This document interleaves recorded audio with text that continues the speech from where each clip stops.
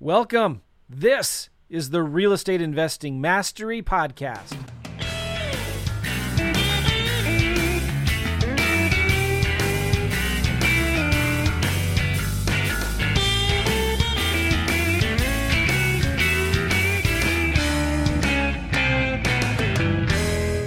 Hey guys, welcome. This is the Real Estate Investing Mastery Podcast. You're in for a special treat today because one of my really, really good friends, Rob Swanson, is going to be on this podcast with us today. And we're going to be talking about, guess what? You guessed it, this crazy market right now in 2020. What is going on? Where is the opportunity? How can we profit? How can we make money in this crazy economy that we have going on? And I don't know many people smarter than Rob. And that's why I wanted him on the show. He's been through several different cycles in the market. He's a super smart guy. I'm not kidding. One of the smartest investors I know. And we've become friends over the years. I've learned a ton from him. So we're going to be doing a podcast with Rob Swanson here, talking about the market conditions in 2020. What can we do to survive and thrive in this market? I got a few things I want to announce, though, first of all. Number one, I am doing this podcast live right now on YouTube and the Facebooks. I think YouTube's working. It was telling me there were some errors and problems there. If you're watching us live right now, please type in the comments and say hello. Tell us where you're from. Say hello. As we go through here, if you've got any questions for us, type them in there, okay? The other thing is we're going to be releasing this as an audio podcast. So hello, podcast listeners right now. I love you guys. I appreciate you all very much. And so if you are a listener of this podcast, and if you haven't already, please subscribe to the show. Just go to Apple Podcasts or Google Play or Stitcher or TuneIn Radio or iHeartRadio. We're on all of them. And subscribe to the channel. Let us know that you're out there. And then every week as we release new episodes, in fact, over the next few weeks, I'm going to be releasing episodes a lot more regularly. I have been doing 3 episodes a week, but I'm going to be doing probably 5 a week. I'm going to be doing more interviews like this with Rob, but I'm also going to be doing short little 15-minute podcasts, teaching some really cool stuff that I think are going to be important for you to understand and be aware of as we go into this market, as the market is changing, okay? So be sure to subscribe to the podcast. I have a lot of things in my podcast that I don't even release in my courses. I don't talk about in my emails. You may see a podcast that doesn't become a YouTube video. It's not on Facebook. So the podcast is the main place I go to release my stuff, okay? And so go check that out. The second thing I want to tell you is my book.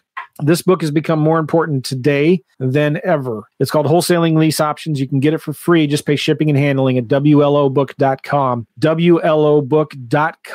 You can read it in a couple hours. It's all killer, no filler, and it's just really good, jam-packed content. I was so discouraged because I spent months writing it. I got it back from the publisher, and it was only a quarter of an inch thick. But this book walks through how to do a lease option deal from beginning to end, and not a long-term sandwich lease option deal, but a quick flip wholesaling lease option deal. So you can learn how to flip lease options. It's one of the easiest and fastest ways to make money in real estate today that I have found.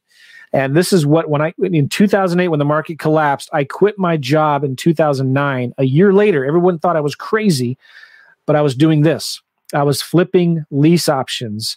And I show you how to do this for free in the book. Just pay a little bit of shipping and handling. I'll send it out to you. Go to WLObook.com, WLObook.com. A lot of people are talking about this. This is really important. We're going to be talking about lease options as well a little bit on this podcast. All right. So should we bring over Rob? What do you guys think? Should we bring over Rob? I think we should. Rob Swanson, how are you, my man? I'm good, buddy. What's going on? Man, I'm so glad you're here. It's an honor to have you on my podcast. I remember when I was getting started in real estate, watching you, reading all of your sales letters, watching all your webinars. We've done a lot of business over the years, right? Remember when we created that Leads in an Hour course? Totally remembered. It was awesome. I loved it. I'm still getting positive feedback from that. In that course, we taught you how to get leads for free in under an hour.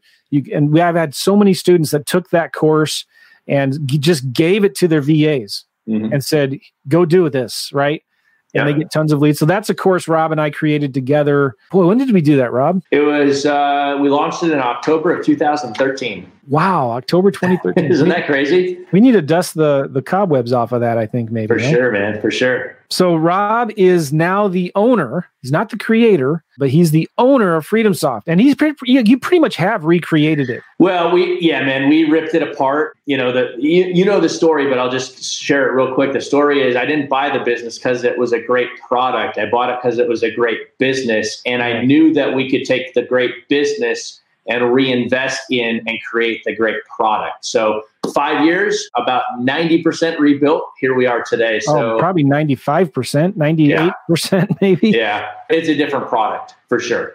So a lot of you guys know me. I was the Podio Joe guy, right? Like I was the guy who was a big fan of Podio. I pretty much introduced Podio to real estate investors way back in the day. I remember one of my coaching clients introduced it to me. I was at a mastermind a week later with Sean Terry. I sat down with Sean Terry and I showed it to him and he freaked out. And all of a sudden, a bunch of gurus in the industry started talking about Podio, and pretty soon everybody was using it. It was better than what we had maybe back then. But the problem with Podio, and this is why I don't use it much, I don't use it at all for my real estate deals anymore. We still use it for administrative things, right? But like there are so many third-party plugins that you have to plug in to do it with, right? So I started using FreedomSoft a couple years ago, fell in love with it. I said, Rob, I want to customize FreedomSoft for lease options. Can I white label it? And we said, yeah, sure. And so I created a product called REI Simple, which is powered by FreedomSoft. And it's just, I've customized it for lease options and added in my websites and my contracts and my workflow automations and things like that. Guys, let me tell you something. There is nothing else out there in the market today that does as much as FreedomSoft or REI Simple does. It's absolutely amazing. It's a game changer. He completely rebuilt it. It's funny too, you tell a story because I used to use it way back in the day and it was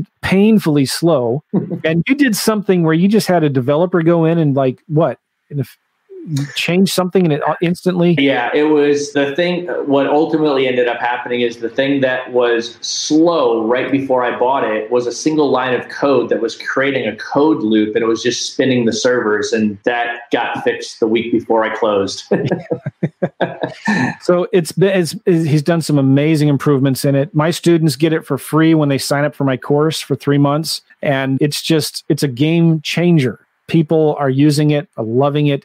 It does this isn't a pitch for FreedomSoft or REI Simple, but there you go. It's right there. Go check it out anyway, because it'll change your business. It makes everything so much easier. Go to reisimple.com or just go to freedomsoft.com if you want directly with what Rob has. But REI Simple is what I've used and customized. It's a game changer. There's so many things that it does now under one platform that I used to have 4 or 5 different platforms that I was paying 2 to 3 times as much to get it to do less than what FreedomSoft does. So thank you, Rob, for doing that. Seriously. Absolutely, man. Okay, so I want to give a shout out. Oh, good. YouTube is working. Listen to this. Victor from Maryland tuning in. Purchased FreedomSoft 3 weeks ago. Awesome, Victor. Cool. That's awesome. Wow. We've got Nathan. Hey, Joe. I think Nathan's in Tennessee, Nashville, I want to say. How you doing, man? Nathan from Nashville watching on the YouTube. Dan has a question here about, so he's got 2 properties under contract and wondering if I should back out and let the earnest money go. Oh, this is a good question. We will answer this later with Rob. Yeah. Because we're going to be talking about the market. Michael Stansberry, what's up from Memphis? How you doing, man?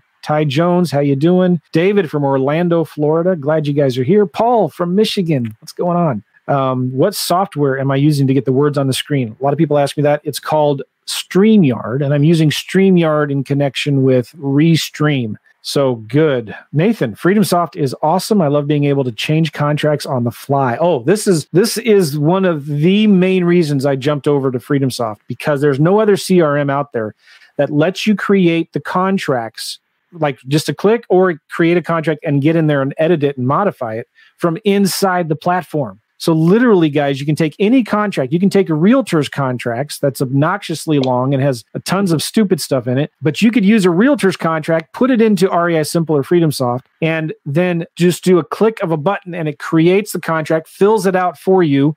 Click another button and you send it to the seller, or you can send it to Click to Mail to print it and mail it in the physical mail to sellers. This absolutely was a game changer, and some people take this for granted when they've been using FreedomSoft for so long. They're like, well, what's the big deal? But like, the big deal is there's no other CRM that does that.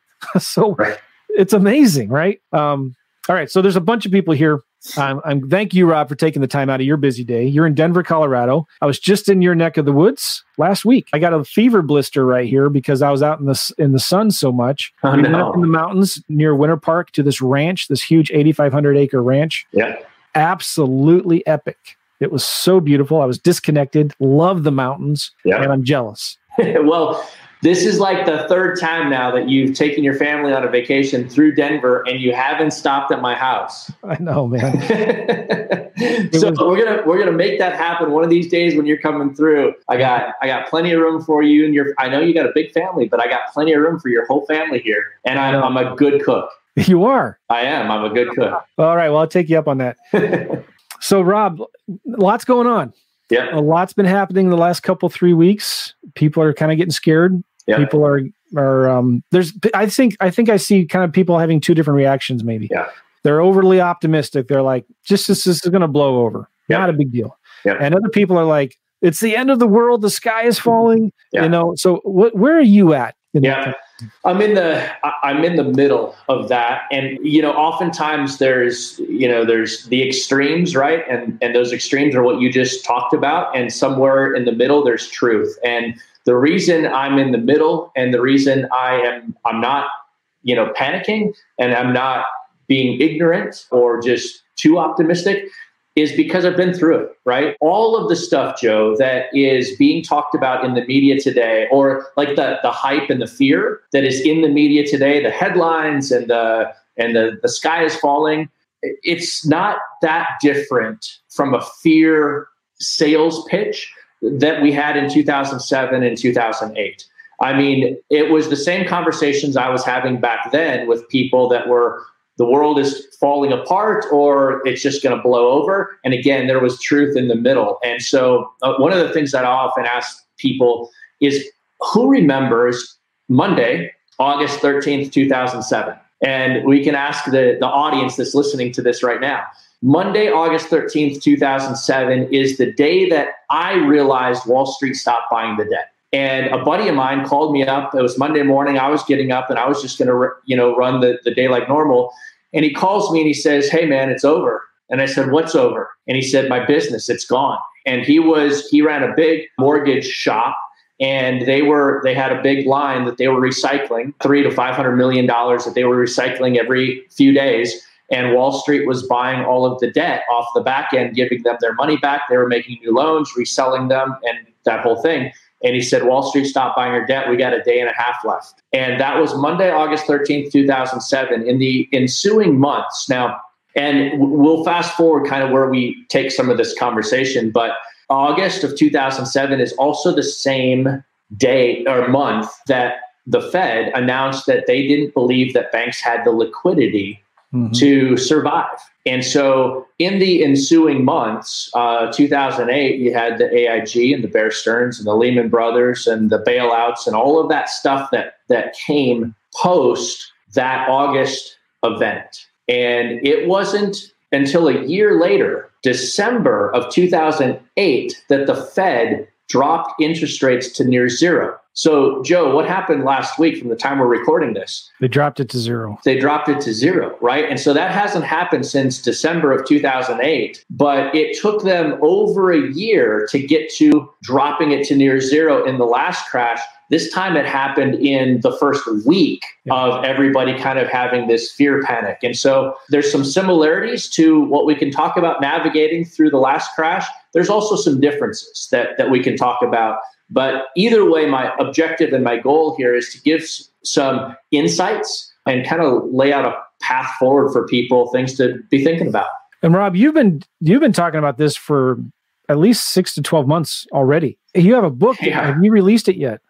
No, I'm about to release it because I've kept holding it back because there's been a variety of reasons of why I've held it back. But I started talking about this in 2015, so 5 years ago. And I have recorded trainings of me talking about the things that lead to the crash and the things that we as real estate investors can be doing to, number one, prepare in advance. Number two, identify, I don't have a crystal ball, but I can look at history and I can draw some parallels and connections and see patterns that line up. Those patterns allow you to sort of connect the dots. And that's what I've spent a lot of time over the last number of years trying to do. Yeah. And what was the name of the book? The book is called Cash In: What to Do Before, During, and After the Next Housing Market Crash. And, on this show, Joe, we can talk a lot about what is covered in the book, and I take it, kind of the next level of depth in the book itself, but we can lay out a lot of the game plan right here. Well, I'd love to do that, but I want to just, a lot of people are nervous right now, right? Yep. And I want to know from you, where are the opportunities? Mm-hmm. That's the first thing I want to ask you. And the second thing I want to ask you, maybe at the end of this podcast, is everything was gone. You lost everything. You had $0 in your name, and you had 30 days to make 5-10 grand. What would you do? So first of all, let's talk about the opportunity. Where do you see the opportunity in 2020, 2021, going forward for the next, 1 to 2 years?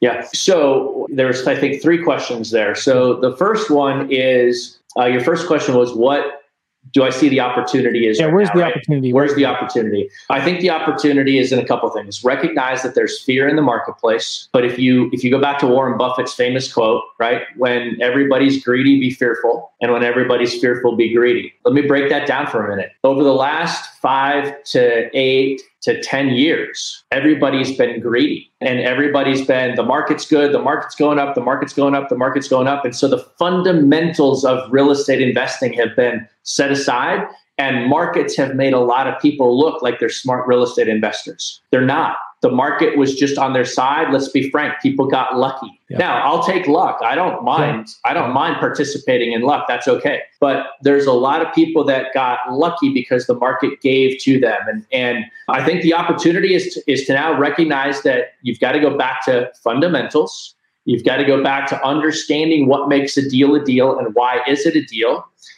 There's a question that I ask, and I had a COO in my business, Brad, for a number of years, and he would always say this. He goes, don't talk to me about the deal unless you can answer one question. How do I make money with it? Right? So you have to be able to answer, how do I make money on any real estate investment deal? I think the next opportunity is fear creates motivation. And so when everybody's fearful, it's funny because real estate investors, Joe, how many times do people come to you and say, Joe, I can't find any motivated sellers. Joe, where are the motivated sellers? Rob, there's no motivated sellers. The market is too good. Nobody's motivated. All of a sudden, fear enters the market. People become motivated, and then everybody panics and says, I'm out, right? And so fear creates the motivation that everybody's been looking for. And so if you understand the fundamentals of investing, if you understand that fear creates motivation, you know what you do? You make more offers. You make more offers. You adjust your price. You make a lower offer or with better terms, and you keep making offers.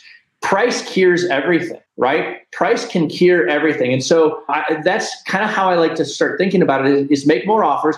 And then I think learning two things. So you're going to make offers, and you've got to do two things. And I did this in 2007 and 2008. You've got to get really good at those creative offers, the creative deals. So you've got to learn creative real estate investing. Yeah. And you also have to learn how to get access to capital, because cash is king. And whether you have cash today, whether you've been stockpiling it, whether you don't have cash today, it really doesn't matter. You can go get the capital for your business and take advantage of the fear that's in the market today. And people, I got called out because I keep telling people, like, fear creates the motivation. There's patterns that we can see, so make more offers. And it's funny, a few guys call me out on Facebook or whatever and say, that's just bad advice to say continue to buy today. Well, guess what? In 2007, August, when Wall Street stopped buying the debt, my buddy's business collapsed, and the Fed announced that the banks didn't have liquidity, I said, I wonder what Warren Buffett's quote means. Let me go put a big fund together. So I got a capital partner out of Stamford, Connecticut, $175 million fund at the time. They're almost $1 billion fund today. They carved off and they gave me $10 million. And the second quarter of 2008, amid Bear Stearns collapsing and Lehman and AIG and everybody else, I'm buying real estate. And everybody back then, except the old school hard money note guys in town were telling me I was crazy. Why are you going all in now? Yeah. Right? The markets are crashing. And I said, now's the time. It's also, I couldn't agree more with the making more offers. We're starting to see a ton of our old leads bubbling back up. Yes. Because we're following up, which is so easy to do in FreedomSoft. Yep. But like they're bubbling back up. They're calling us from letters they've been holding on to for the last 6 to 12 months. Yep. And so if you make an offer to every single lead that you get, it becomes so much easier to follow up with them. Now, you don't have to keep that offer that you made with them 6 months ago, but when you do the follow-up, you can say, hey, I'm calling you to follow up on that offer I sent you. So it gives you an excuse to call them, gives you an excuse to follow up. And you made the post one time. This was before this scare, like 3-4 weeks ago. Somebody was complaining about not finding sellers, right? Mm-hmm. And you made a post about the answer is simple. Make more offers. And you remember that? You listed like 10 things and every one of them was make more offers, and then follow up and make more offers. Exactly. And make creative terms offers. That's right. Yeah. Good. All right. So Rob, talk about the opportunity now. You're still buying offers. In fact, you're doubling down, right? Are you doing more marketing? Are you doubling down on the lead generation? Yeah, absolutely. I mean, I told my guys, so there's a couple of things, right? If you're smart about what you do, and if you're smart about how you build your CRM and the tools to organize your leads, Joe, you know this, I've been saying this to you for years. I'm a big believer in organize before you automate, because otherwise all people end up doing is automating chaos. And so I'm a huge believer in simple organization before automation, because what that allows you to do at this moment in time, if you're well organized in your lead management, you can go into REI Simple and you can go into FreedomSoft and you can just select the segments of your list that are by status and do marketing to them. That's free, right? And so what I've been telling my guys is do that. Guys, make more offers. If you thought you were making enough offers a month ago, make more offers. Just the one constant in real estate is that things are constantly changing, right? And so make a little bit lower offer, make a little bit better terms offer. Understand that the market fear adjusts what we have to do a little bit, but don't stop what we do because of that fear, just adjust. Excellent. Talk about, are you guys doing any more buyer marketing, or are you going out and calling your existing buyers and just getting the temperature of where they're at? What are you guys doing there? Yeah. So in 2007, again, middle of all of this fear, in 2007, I started what was called the Colorado Property Investors Association. It was November of 2007 was our first meeting. I ran it for 5 years. And the reason I did that is to bring some voice to the conversation, to say, number one, we don't have to fully be fearful. Like, let's not be stupid. Let's understand that we have to have a plan B and maybe a plan C going forward. But yeah, we are doing direct buyer marketing, but we're doing it in kind of an authoritative way. We're bringing conversation and voice to the story and what's happening in the market today, so that people who are looking for a leader can get someone to follow, right? Because I've been through it. I mean, there's a lot of guys, and I'm seeing a lot of conversations out there on, it's too easy to share your story these days, right? And so a lot of guys that either started after the crash and have ridden it up are sharing their opinions, or guys that went into the last crash, got completely crushed, and then rode out and have had success, or sharing their opinions. I have a little bit of a unique perspective in that we navigated into the last crash. We navigated that turmoil successfully. We navigated through the crash, and then we navigated out through the back end and up the ride. And so, yeah, we're doubling down, if you want to call it double down. We're not stopping anything. We're just moving forward and saying, let's make the adjustments. Are you doing more wholesaling deals, or are you looking for more buy and holds? What's your strategy? Are you doing any rehabs going forward? Yeah, so I haven't been doing any fix and flips for a number of years. I think it's a great strategy. I fixed and flipped hundreds, maybe thousands of houses. And so I've done it well. I've done it a lot. I haven't been doing that lately. I continue to buy and hold, and I continue to wholesale. And so we're buying. One of the things that I think people need to understand in this market time is that there are historical ebbs and flows of the market, right? Going back to the crash of 73, 74, back when the dollar was taken off the gold standard and the fiat currency and debt was introduced into the market, into the 90, 91 crash with the savings and loans, and then into the 2007 and 8 crash of last time. There are similarities through all of those. And so as we start to look at those three similarities, one thing was consistent at the end of each one of those crashes. And that is that rents on single family homes post-crash went up. And so what I try to look at is I want people to understand there are two different types of markets. There are what you call the boom and bust markets, and those are the markets that scream up and crash and scream up and crash and scream up and crash. And there are what I call price stable markets. And so since 2015 or so, I've been buying predominantly in what I call price stable markets. And a price stable market is something that if you look historically over the last 30 years, give or take, the price hasn't gone up or down much more than 10, 15, maybe 20% through the ebbs and flows. And contrast that with markets that are boom bust, where you see 100% swings in price fluctuation, ups and downs. And so I've been buying in price stable markets, understanding that if I buy conservatively on cash flow today and the market crashes, I'm not losing a lot of significant value. It's fake money anyway. It's equity, right? It's not real. And I can't spend it. I can't eat equity. And so if I lose that equity, I'm not really worried about it because I'm buying for the consistency of cash flow. Now, one of the things that I've done as well, and I've started talking about this a little bit. I've been telling people to do this for a number of years, but people sometimes don't listen to me. And that is I've been buying in C to C minus, even D plus neighborhoods. And a lot of my rental portfolio is on Section 8. It's government subsidized housing. Now, Joe, you're going to laugh at this because, Rob, the capitalist who's a capitalist, but I just, not at the expense of people, has most of his investment portfolio in a government subsidized program, right?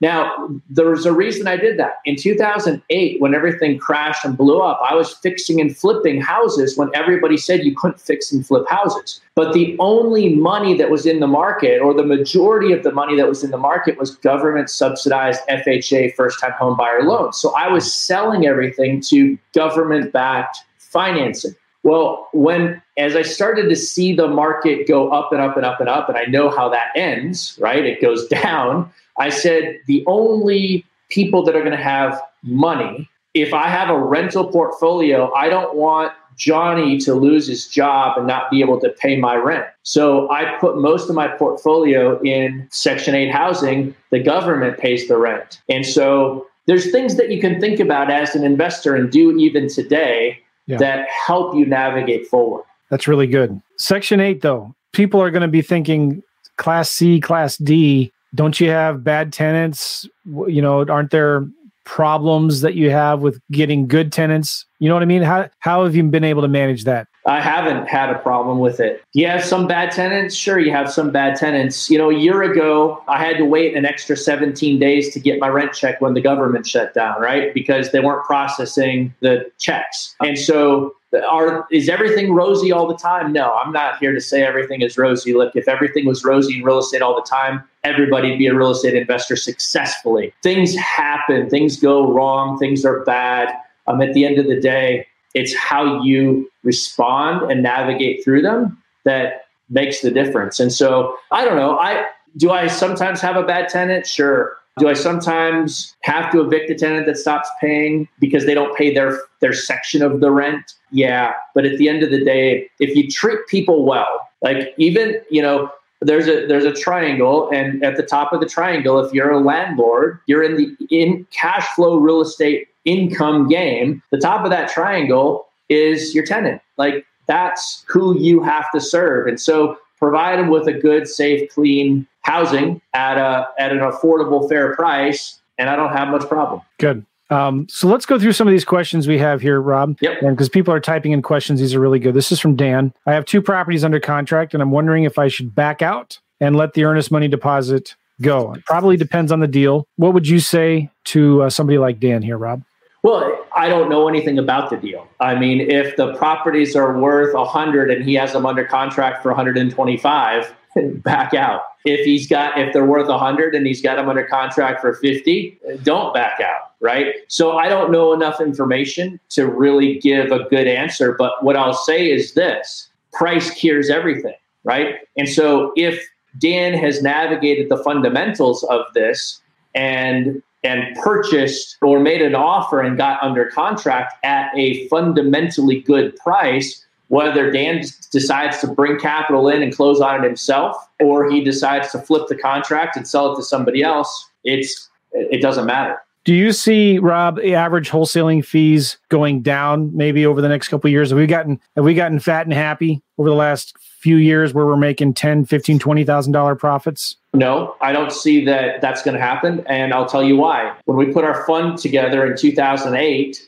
our average wholesale fees that were in all of the deals that we bought through our fund were $14,068 on average. That means some of them were higher, some of them were lower. But on average, the front end profit money that came out of those deals was $14,068. Those are good numbers all through 2008, 2009, 2010. Like, those are good numbers. So has your average wholesale profit been higher the last few years though? No, I think it's probably been a little bit lower than that over the last few years. So I would say that as the market got heated up, actually margins compressed.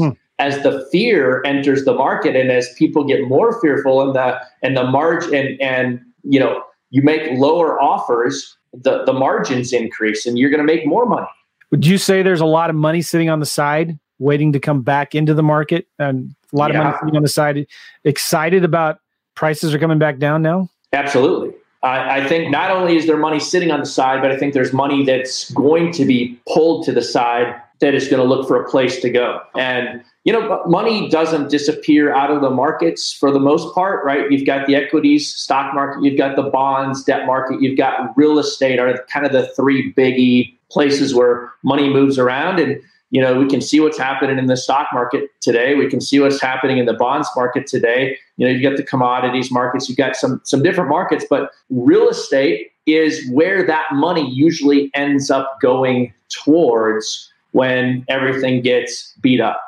So I heard you say this before. This is really good. Wealth doesn't disappear. It just transfers. That's right. Right. That's right. So let me ask you, related to that, the money that was already in the real estate market, where is that money transferring to? It depends. It depends. Let's say that let's say there's a house that they bought it was worth 100, they paid 75, and now it went up and it became worth 125. So worth 100, value was 100, they bought it for 75, it's now worth 125, and now the market crashes and it goes down and now it's only worth 75. Well, maybe they paid off their debt, maybe they only owe 65 left, right? Or 70 or something like that. But the market has crashed. Well, somebody's going to come in. If they can no longer afford to own that real estate, somebody's going to come in and buy that real estate from them. If they can't service the debt, they're going to either lose it and the bank is going to take it back, or they're going to sell it and somebody else is going to step in and take it from there. So that wealth that they had didn't disappear. It transferred to the new buyer, right? And in order for that transfer to happen, in order for that wealth transfer to happen, there's typically a change of ownership. Okay. So change of ownership is when the transition and the transfer of wealth occurs. If ownership remains, the perception of wealth may go down, but if the transfer doesn't happen, no wealth changed hands. Does that make sense? Yeah. So that's kind of how I think about it. It's a good way to put it. I've heard a lot of people talking about, well, now we just got to go make lower offers, right? Yep. And that makes sense. Yep. But a big part of that is still knowing what your buyers want, right? That's right. Knowing what the buyers are willing to pay. So What are you finding as some of the good ways that people can start marketing for more buyers? What do you recommend? How do you find the buyers today? Yeah. I'll tell you what I did back then. I'll tell you what I'm doing today. In 2007, I launched the Colorado Property Investors Association, became an authority starting to talk about this stuff. If I'm a wholesaler and I'm in the game finding deals and I can answer that one question, how do I make money with this deal? I want to all of the potential buyers in the area to be coming to me. We're doing the same thing today. We've created content and educational authority websites and different things to be the go-to source to say, what's going on? Where do I find my next deal? How do I need to think about this deal? Do I need to analyze it differently? Do I need to fund it differently? Is my exit strategy the same? We've become an authority to help talk about that. Now, what I like to do is then I like to go into a market and say, okay, where are the deals, right? So there's a big problem. A lot of times a new wholesaler will go in and, they've got the city and they go to the west side of the city and they're looking for all their deals and they go get a deal that they think is a deal and then they put it out there and nobody wants it. Well, that's because all of the investors are buying on the east side of town, right?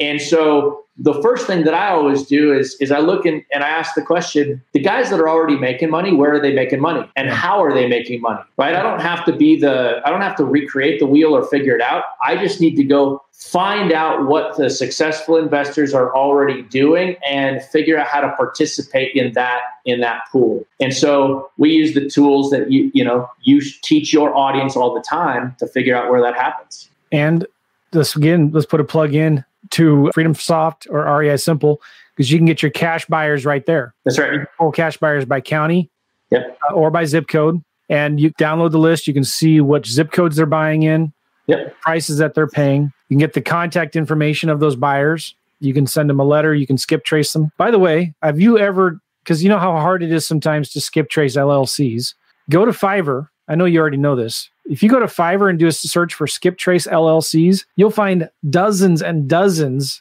maybe hundreds of VAs that will do skip tracing for you for LLCs. Yeah. And Joe, you don't even know this. You don't even know this yet, but we are a couple of weeks from releasing LLC skip tracing and corporate skip tracing right inside FreedomSoft. There you go. Oh, I love it. Yep. And this is, again, why I love FreedomSoft so much is you're constantly updating it. Yep. So pretty soon, guys, you're going to be able to skip trace LLCs inside of FreedomSoft and REI Simple. Yep. Love it. Okay, so we got some good questions here. A lot of people are saying hello. Latricia from Kelly Destin, I think. Is that Florida? Randy Simpson. Good morning, Joe and Rob. Hope everyone is well. Rob says hello. Matt Smith says hello. PJ, great content, guys. Thank you. I'm glad you appreciate it. I think we kind of answered this. Mark is saying, should you assign everything now or buy and hold anything? So let me just ask one more time. Mm-hmm. What makes it for you, Rob, a deal that you're going to hold or assign? Yeah. So in 2007 and 8, everybody told me that I was crazy to be buying like I was buying because the bottom didn't hit. I was buying a lot of that in Denver. I had invested across the country. When the whole thing crashed, I came back to Denver, which is a piece of the strategy that I talk about in my book. And that is because I wanted to get back into the boom and bust market as the things had adjusted down and were towards the bottom. Well, the bottom didn't hit until about 2012 in Denver. So 2008, 9, 10, 11, 12, things are still going down, right? And so I talk about the rubber band effect. And everybody said I was crazy to be buying. How do you know how low it's going to go? Well, here's how I figured out how to know how low it's going to go. I call it the rubber band effect. And if I can go in today and I can take a piece of real estate that's, say, worth 100 or rents for 1,000, and I can buy it in such a way that either my equity or my cash flow, and just for simplicity, let's just talk about cash flow, because when we're at the peak, I think we should be buying for cash flow. Let's say that it rents for 1,000 and I can buy it and I can get my net cash flow after debt service, after TIM V, taxes, insurance, maintenance, management, and vacancy. I can get my net cash flow to be $300 a month per door. Okay. Then prices keep going down, and then I can buy it and I can get 400, and then I can get 500, and then I can get 600 because the fear keeps going, the prices keep going down, but there's more demand in the rental market. There's a shrinking supply because they haven't been rehabbed enough. So rents are going up, prices are going down. And now I'm at what I was comfortable with at $250, $300 a door. Now I'm buying for $500 a door net cash flow. Then all of a sudden 600 and then 700. And then somebody comes in and says, you know what? I don't need $700 a door. I'm okay with 500. So they outbid me and they pay a little bit more. And then they stay there and say, you know what? I'll buy for 500. And now that becomes the new norm. And then somebody comes in and says, you know what? I don't need $500 a door. I'm okay with 400. And they outbid and the prices come back up a little bit. And pretty soon we're back to this point where it's $250 to $300 a door. And so as you look at a market and you kind of calculate the rubber band effect, you ask yourself, how low is low enough? At what point does an investor come in and say, I don't need $700 a month cash flow on this, $1,000 rent. I'm okay with 600 or 500. That's the bottom. So you can figure out where the bottom is and you can adjust your pricing accordingly. And I'm a spreadsheet guy. I like spreadsheets. So I've built spreadsheets and models that kind of model that stuff out. And so I can go look at any market and I can kind of project where I think the bottom is based on that single question that I talked about. How do I make money with this? And because somebody's going to interject, I don't need that much money. I'm willing to pay a little bit more. You could figure out the bottom. Okay. So when would you're looking at a deal right now. When are you going to decide to wholesale it, make 10 grand or hold it for cash flow? Yeah, I want to hold. I want to hold as much as I can. I'm a big believer in holding as much as I can, I have really strong buying criteria for my personal portfolio. I like to buy 3-bedroom, 1-bath, brick or stick houses, 1,000 square feet in C to D plus neighborhoods that rent for $800 or more, because I like to buy Section 8, but that rent for $800 or more and have less than $15,000 to $20,000 in repairs needed. If I can do those things, and then I'm looking for a minimum net $300 cash flow, and I want to put $6,000 in my pocket the day I buy. Through a refinancing, cash out? Either through a long-term debt cash out refinancing or through the private money. I buy it cheap enough that I can borrow enough to cover my acquisitions costs, my rehab costs, and my operating cost to run that business. So that's my buying criteria. If I can fit that buying criteria, that box, I buy. Anything that doesn't fit my box, I wholesale, because there are guys that have different criteria than me. So it's about knowing what you want to buy and being dead set that you're going to either get it or you wholesale it. This is good. I hope you guys are being encouraged by this, right? Because nothing is right now, Rob, telling you I'm getting out of the market. You're not going. No. In fact, I'm going more in the market. Good. It doesn't mean what I did 3 months ago is going to be exactly the same that I do tomorrow. But now is not the time to get out of real estate. Now is the time to get into real estate. Holy smokes. I don't know how many times I have to say that to people. But, again, that Warren Buffett quote, be fearful when everybody's greedy and greedy when everybody is fearful. Everybody is fearful, so you need to be greedy now. And the problem is most people just follow the fear and bounce. Yeah, very good. This is a good question from Mr. Thinker. All right. This is a different type of fear, guys. Many homeowners are not going to feel comfortable with terms now that they can't evict you for an unknown amount of time. What are you saying to sellers to release it? So let's talk about why would a seller accept a terms offer right now in this market? Well, okay. So let me read Mr. Thinker's question here. This is a different type of fear, guys. Many homeowners are not going to feel comfortable with terms now that they know they can't evict you for an unknown. Oh, so what they're saying is that what Mr. Thinker is saying is that if you become the tenant in a lease option purchase, that the homeowner can't evict you if you stop paying. Well, if that's, I think what he's saying. I think so, yeah. So that homeowner has two choices, right? That homeowner can leave it vacant and just pay for the house, or that homeowner can put somebody else in there that they can't evict for an unknown period of time. So the question is, how much confidence can you give the seller to know that you're the right guy or the right gal that can step into that role? Because the seller has to make a decision at some point, either keep paying for it themselves and leave a vacant house that they're just going to cover the costs on, or put somebody else that they can't do the exact same thing that they can't do with you into the property. So I don't see how it matters. So you still make the offer and you follow up, because sometimes sellers just need time to cook. And don't overthink it, Mr. Thinker, right? That's right. Don't overthink this, because if the seller says no, there'll be other sellers that say yes. And I've been doing this a lot lately. I've just been telling the sellers, you should list it with a realtor. I pull away. I take my offer away. And it's amazing when you do that. Instead of me chasing them, they start chasing me now. And psychologically, it's amazing. It's like a miracle drug where you pull your offer away. You say, you should go ahead and list it with a realtor then. Right. Have you thought about that? So anyway, good question here from Mario real quick. Are you still going to be investing in small towns? We've been wholesaling a lot of deals lately, Rob, in small towns. Yep. What are you thinking of small towns? I love it. I think small towns are great. I've seen your course and your stuff that you put out there and the content around small towns. I think it's super smart because it takes the competition away, puts you in a king of the hill position a lot of times. And a buddy of mine, in fact, just here in Colorado, he invests in small towns, and he just ended up picking up a duplex from a lady who was owner financing it to him.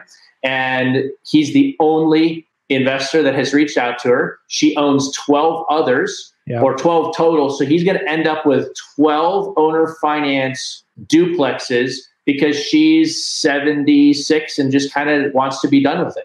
Yeah, there's so much money. There's a lot of mattress money in small towns, but there's also a lot of motivated sellers. Very little competition. And there's still a demand for houses in small towns. Inventory is still low. All right, by the way, inventory is still low, right? That's right. There's not been a ton of new properties coming on the market recently. All right, quick question from Matt. Do you think markets like Vegas will stop significantly? What do you think is going to be happening to those hot markets that are going up and down right now? Yeah, again, I don't have a crystal ball, but let's look at history. Again, there's two types of markets. You've got your boom and bust markets. Historically, markets that scream up and crash. Vegas is one of those, right? And you have your price stable markets, those markets that over the long haul have been relatively price stable. They don't go up and down. So just look at history, right? And you can go to the FHA's website and you can look at their historical price appreciation graphs, and you can see whether a city is a boom bust market or a price stable market. Yeah, that's very good. Good question. Do you mind asking you a few more questions here? No, this is great. I'm looking at the questions myself. Well, you can see them as well. Good. Yeah. This is from Victor. Is it better to buy via lease option because there are no closing costs? Are buyers more likely to accept lease options rather than subject to? So when you make your terms offers, Rob, how do you do your terms offers? It depends on the situation of the seller. It depends on the situation of the financing, and it depends on the situation of the market itself. So I don't know that one is better than the other. I think that you just have to look at the scenario and make the best decision you can. I think it's really important, just to say what we've been saying here, to not be a one-trick pony. That's right. Because a lot of the one-trick ponies who only have a cash offer are going to have a harder time going forward with this. You need to understand, learn creative strategies. I love lease options. Yep. There may be a place for subject to's owner financing. Yeah. David, how do you select the properties you decide to put Section 8 tenants in, or do you target Section 8 for all your buy and hold properties? I buy in neighborhoods. So I go into a city and I grid out a city A, B, C, D war zone, right? And I don't buy in war zones, and I generally don't buy in A and B neighborhoods. I buy in C and D neighborhoods. And let me define those just real quick for people. So a C neighborhood is generally 50% owner occupied, 50% tenant occupied. A D neighborhood is generally 80% tenant occupied and 20% owner occupied. The war zones then are 95-5, 95 tenant, 5% owner, or even probably less. Yeah. But I look at those 50-50 and 80-20 owner occupied to tenant occupied neighborhoods, good working class, blue collar neighborhoods. And then I go in and I pick markets based on price to rent ratios. And that's how I do it. Excellent. Tyrone's from Nashville. What's up? Grant from Kansas City. It's just in there, driving through there the other day. What's up, Joe? What's up, Rob Swanson, my analytical brother? That's right. I think one of the things I like about you, Rob, is that some people get really stuck in analysis paralysis, but you use analysis, deep thinking, intelligent analysis to make decisions quickly. Right? Big difference. Mark, thank you. You're welcome. Yuri, thank you for the feedback, gentlemen. Thank you. All right, question here from Randy. Do we want to create an LLC for each buy and hold or our JV deals to cover possible lawsuits for unforeseen legal issues? What's just real quick, your philosophy on LLCs? One or many or what? I don't think you need one per property, but that's a personal risk decision that you have to make. I tend to break my portfolio up into not 1-to-1, but I definitely break it up into small groups. There's a threshold that I generally am comfortable with, and then I buy with LLCs and trusts, and I do a trust for every property. Good. Okay, lots of questions here, but I do want to wrap this up because we've been taking up too much of Rob's time. Bill is asking here one more quick question. How do we keep track of the homeowner to make sure they're paying the mortgage on a terms deal? How do you make sure, Rob, they're paying the mortgage? Yeah, with an authorization to release form, or you can go as, depending on the structure of the deal, you can go as far as a limited power of attorney, and then track it, right? Or you make the mortgage payment for them. Or best yet, you make the mortgage payment for them, but always have that paperwork that allows you to verify with the lender, for sure. Somebody else was asking, how do you stop them from refinancing? Well, you cloud the title. You file a memorandum of option or an affidavit of interest or something that clouds the title that will prevent them from refinancing it later. Yep. The good question here, because I wanted to ask you about this from Dwanell. Do you still use Pinpoint Pro, Locator Pro? How did you call it? Pinpointer Pro. Pinpointer Pro. Do you still use that? And you're going to be merging it with FreedomSoft? The question. Yeah, and yes, the answer is yes, in fact. And we were just having a conversation before I jumped on here, Joe, with you, with my team, and we are looking at integrating it directly into FreedomSoft. I launched that product in 2014. We are going through a development update on it right now. I've got my development team working on it, and we are about to bring it back to the market and tie it in with FreedomSoft. Nice. So we're pretty excited about it. So thanks for asking that question. Yeah, I'm excited about that too, especially I think as the market starts shifting here.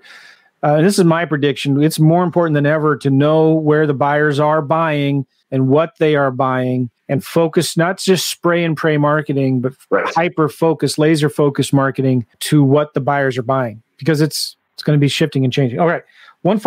Two final questions, Rob. If you were brand new, you lost everything, you lost your shorts, and you're out on the street, almost homeless, and you got to make 10 grand in the next 30 days, what would you start doing? I'd make offers. So I'd build a list, and I would build a list using FreedomSoft or whatever tool you have to build a list, REI Simple. I would target single family houses in what I would call a C to D neighborhood where investors are already buying, and I would probably target vacant properties with out-of-state owners first. I would skip trace those owners. I would pick up the phone, and I would start calling them. Can you do that inside of FreedomSoft? You can do all of that inside of FreedomSoft, REI Simple, absolutely. You can. Are you serious? You can do it in under 5 minutes, Joe. Rob, we should do a webinar just demoing that. Yeah. Would you be open to that? I totally would. In fact, this afternoon, I'm going to do a Facebook Live. And one of the things that I'm going to do, Joe, is I'm going to use FreedomSoft or REI Simple's duplicate lead finder. And I'm going to show people if you're using FreedomSoft REI Simple today and you have a big leads list, right? Lead management. Or if you're off on another system or no system at all, if you upload your lists into FreedomSoft and use FreedomSoft's duplicate lead finder, I'm going to do a little training to show people in these days of turmoil. And I want to pull my marketing back. What could you do for free using the tools that are right at your fingertips right now to go find some of the most motivated sellers that are just sitting there waiting for you to solve their problem? Oh man, that's so important, because There are so many of you guys right now that you're sitting on a gold mine of old leads. Yep. And all you need to do, if you have FreedomSoft or REI Simple, bring them in, and you can, you're sitting on a gold mine, and you can start contacting them super easily through different channels, different ways, all inside of a platform. Yep. It's really cool. All right. So you talked about your book a little bit, Rob. Is that available now? Can people get that, or how can they get a hold of you to get it when it becomes available? Yeah. So they can go to robswanson.com/2020, robswanson.com/2020. And that I think that'll redirect people right to the book. If it doesn't, you can just go to robswanson.com and you can see the book link right there and get on our release link. robswanson.com/2020. Go there right now. You're going to be doing a Facebook Live real soon here. People can look you up. Do they look up Rob Swanson, or do they look up FreedomSoft on Facebook to find that live that you're going to do? Go find me, Rob Swanson, on on Facebook, and that's where I'll be doing it. Okay. What I do a lot, Joe, as you know, is I do trainings inside of our private FreedomSoft community, but this is something that I'll do to the public. All right. So just go to Facebook, do a search for Rob Swanson, and you'll find that Facebook Live. Even if you're listening to the recording of this, you'll be able to go back and look at his videos. That's right. And find this live Facebook Live there. Yep. Rob, I really appreciate you taking the time to talk to us. I feel encouraged, man. This is one of the cool things I love about this technology that we have today to interview and see and get educated on podcasts and videos and stuff like that. Is it's not all doom and gloom, man. This is where you guys need to be plugged in. Turn the news off. Stop going to Drudge Report. Stop going to Fox News and NPR and ABC and MSNBC and all of them. They're just going to bring you down. They're going to discourage you. You're going to get scared.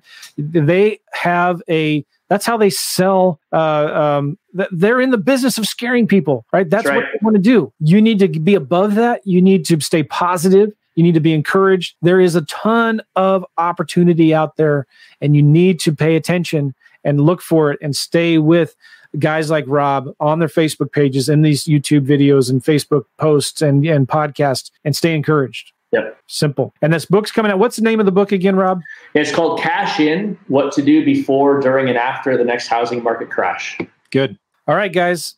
Thank you very much, Rob. Appreciate it. We'll see you all later. Go to robswanson.com/2020 to get Rob's book, or go check him out on Facebook. We'll see you guys. Take care. Thanks, Joe.